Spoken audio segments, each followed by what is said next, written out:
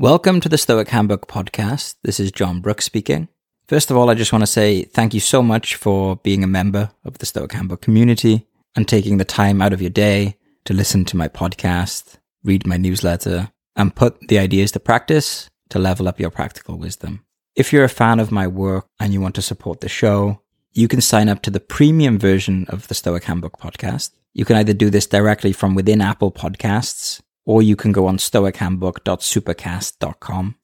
When you sign up to Stoic Handbook Premium, you'll get access to my existing library of Stoic meditation and contemplation courses. I make each course about a specific emotional topic like negative thinking or anxiety, relationships, anger, etc., as well as workshops, exclusive Ask Me Anything sessions, and ad-free standard episodes. There's a 7-day free trial, so you can check it out, see if it's good for you. I'm always adding new content, and I take a lot of time to craft my courses to make them as high quality as can be. One of the listeners of the Stoic Handbook Premium told me that they listened to my anxiety course over 50 times.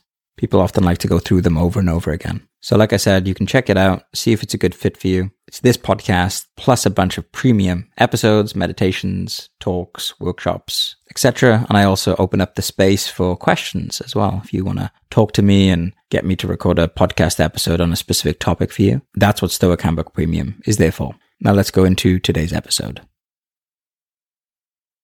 Hello, greetings, my friends. Welcome to another episode of the Stoic Handbook. John Brooks speaking. I hope that you've been enjoying the posts recently, the flowcharts, the breakdowns, the audio lessons, and the contemplations. I've been receiving some great feedback, some messages and comments and emails. I've really enjoyed the discussions as well. Thank you for participating in those and reading them. Just a quick note, a couple of weeks ago I launched the Stoic Handbook Premium, where I'm just doing more of the same. I'm creating more premium content, more flowcharts, courses based on modern Stoicism books, and contemplations, meditations, and lessons that I'm just spending a bit more time on. If you enjoy this work that I'm producing and would like to get access to all of the future premium courses and locked posts, then you could consider subscribing and becoming a premium Stoic Handbook member. If you don't want to do that, that's totally fine. You will still get a lot of my best work delivered straight to your inbox. The Stoic Handbook Premium is more for people who just want a bit more and want to support the work that I'm doing. Now, what I wanted to discuss with you today is a study that I stumbled across recently. This was a study published April 2020. And the study set out to find if a Stoic ideology would impact well-being negatively or positively.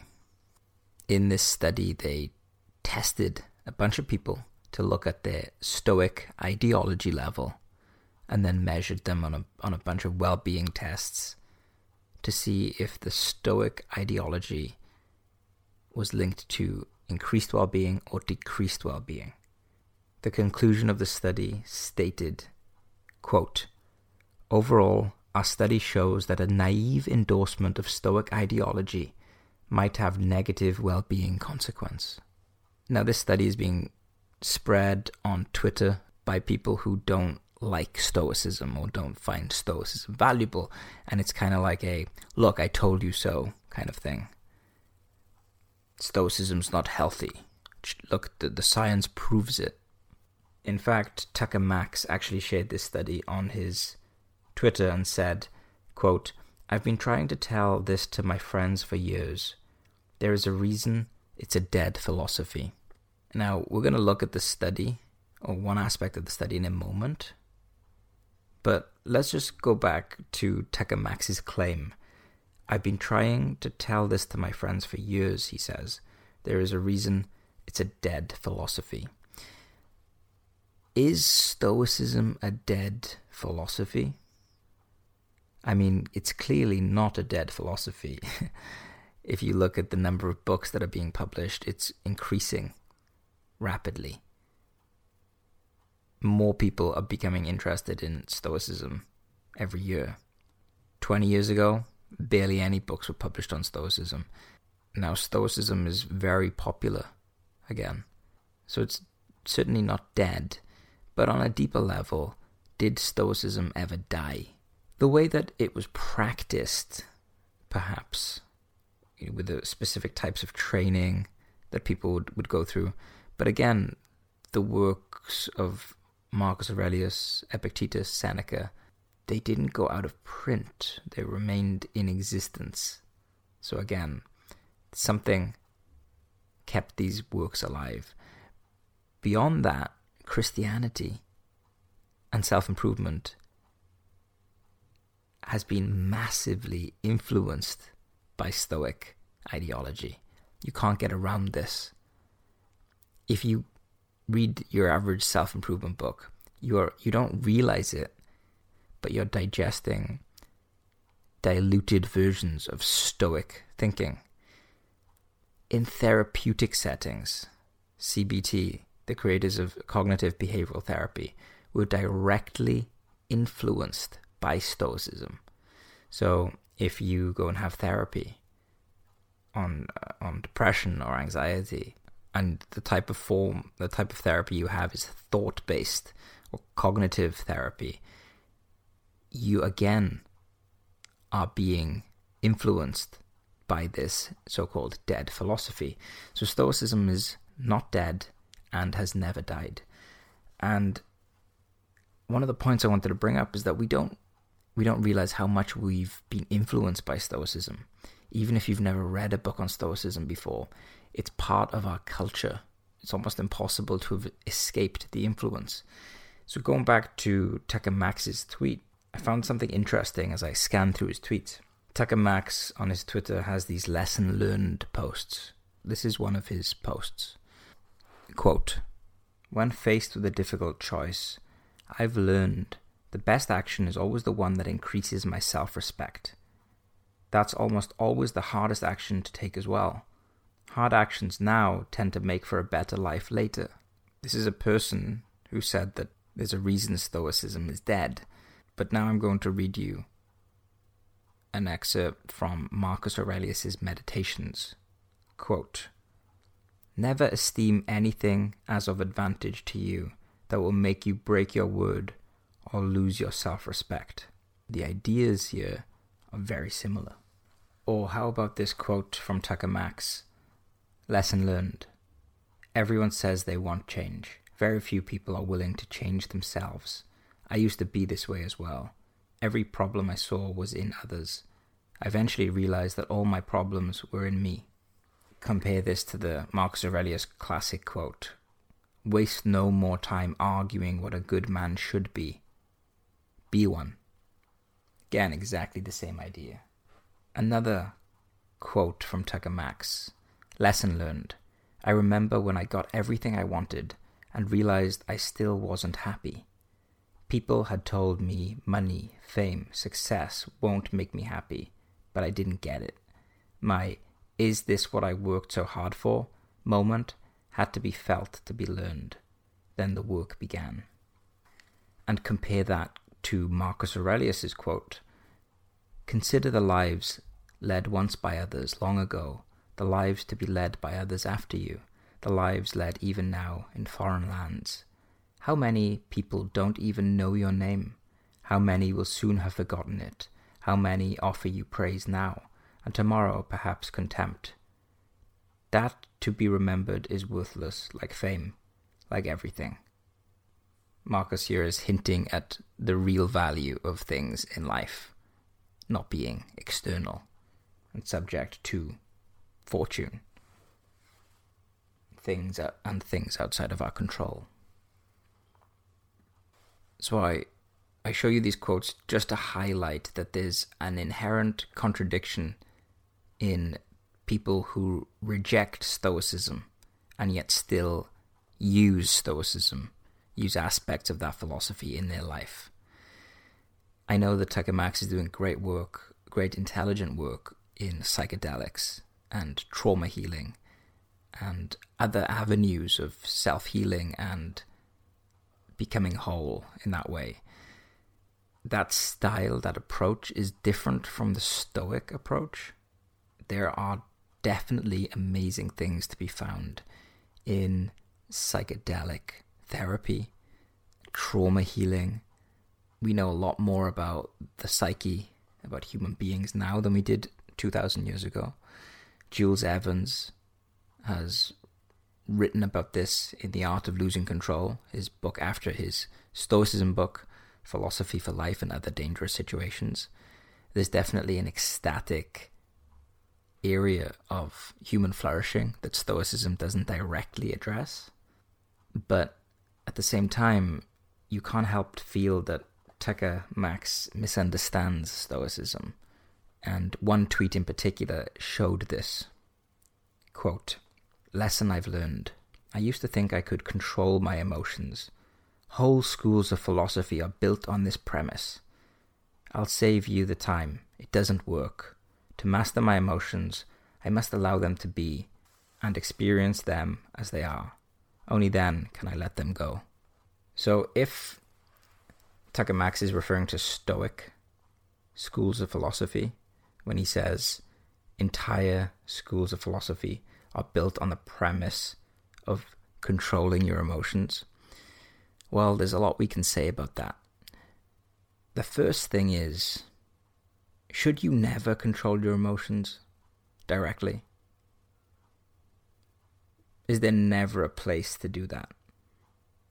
Is it always wrong to try and force yourself to behave a certain way? Because I don't think it is. I actually don't think it is. If you're feeling murderous rage, or you're on the edge of doing something very harmful to another person, does it really matter how you stop yourself doing that?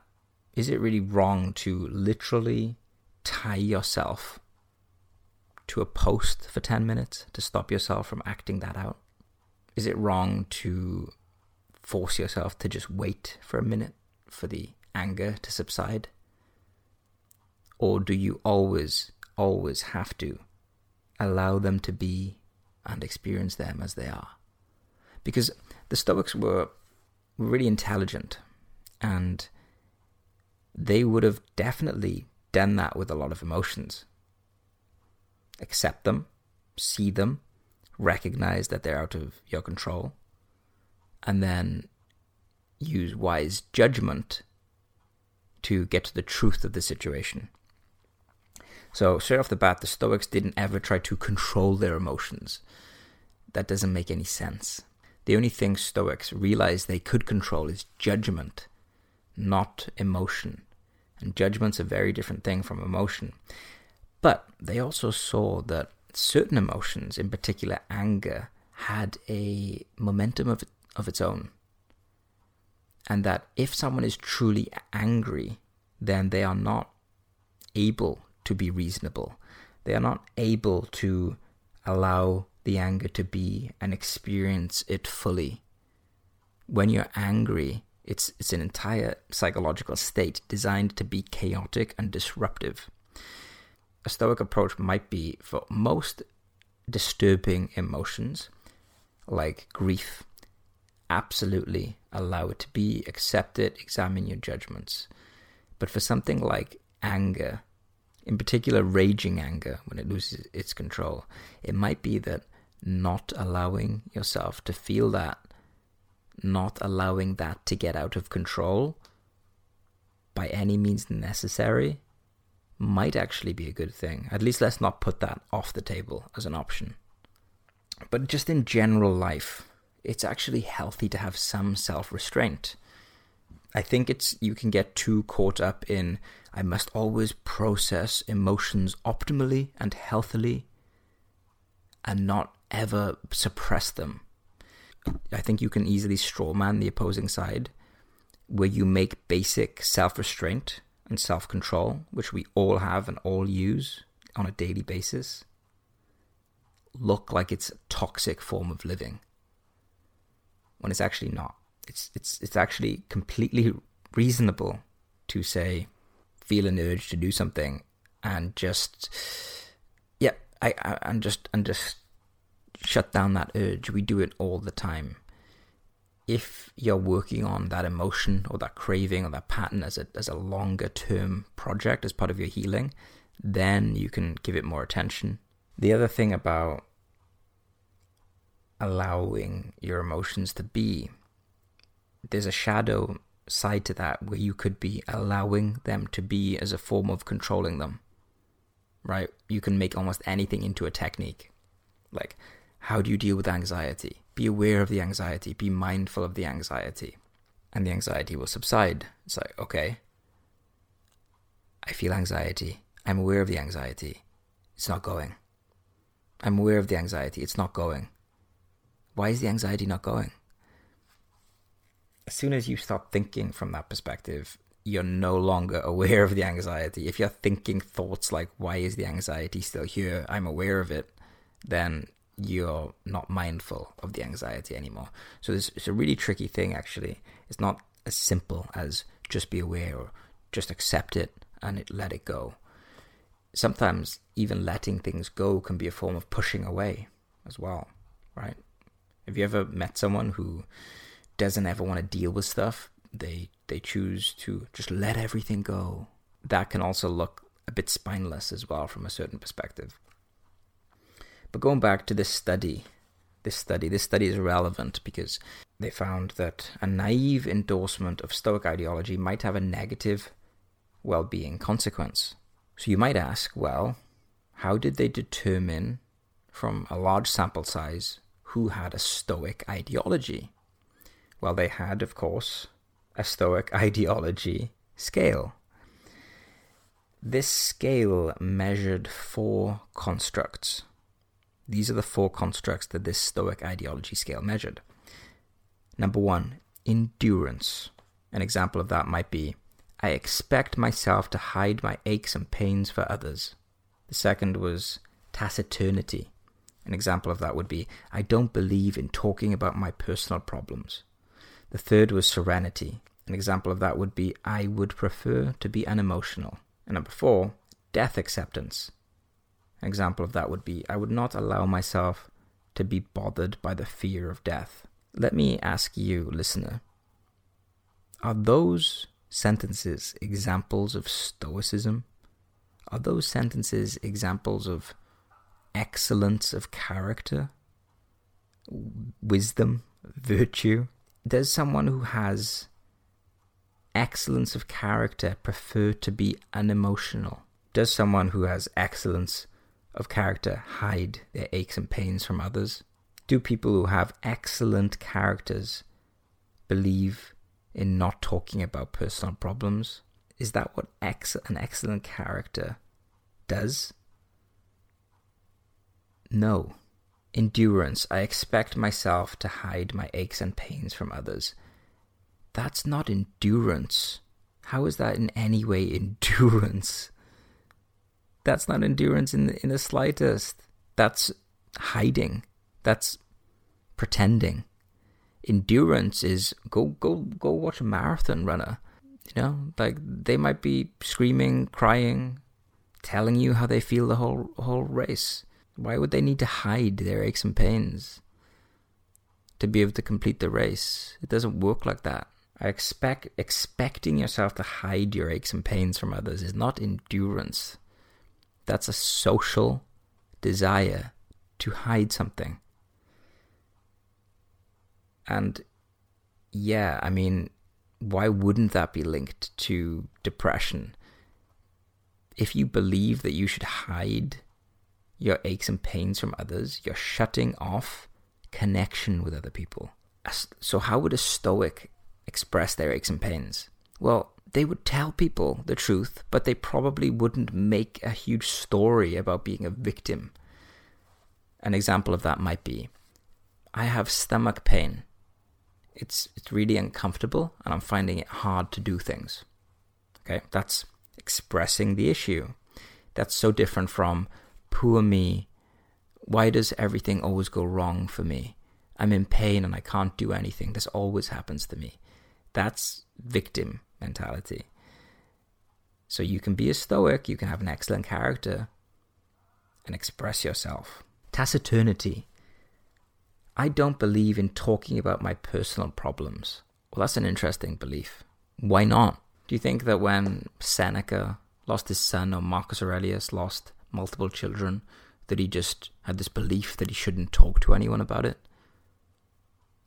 No, he would have had a funeral, had a ceremony, grieved.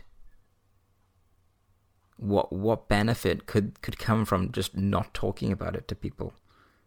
How is that belief going to lead to excellence of character, to connection with other people, to inspiring other people to withstand difficulty? Serenity. I would prefer to be unemotional. Now, this is an interesting one, because the Stoics were not against emotions. The Stoics were against suffering. Just like the Buddhists. How can we reduce negative emotion?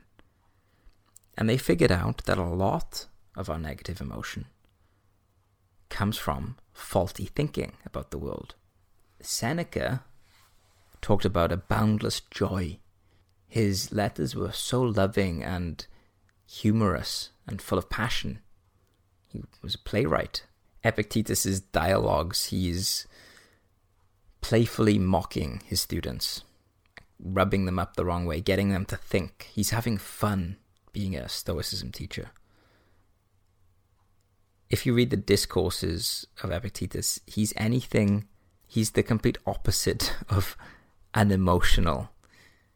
In fact, he can be a bit rude, actually, in a way that cuts people down to size. Unemotional people don't do that. I think when people say that they would like to be unemotional, that might be, I'm trying to imagine the type of person that would want to be unemotional. And it would probably be someone who is emotional. So someone who is high in volatility. And if you are high in volatility, it would make sense for you to want to come back into tranquility a bit more.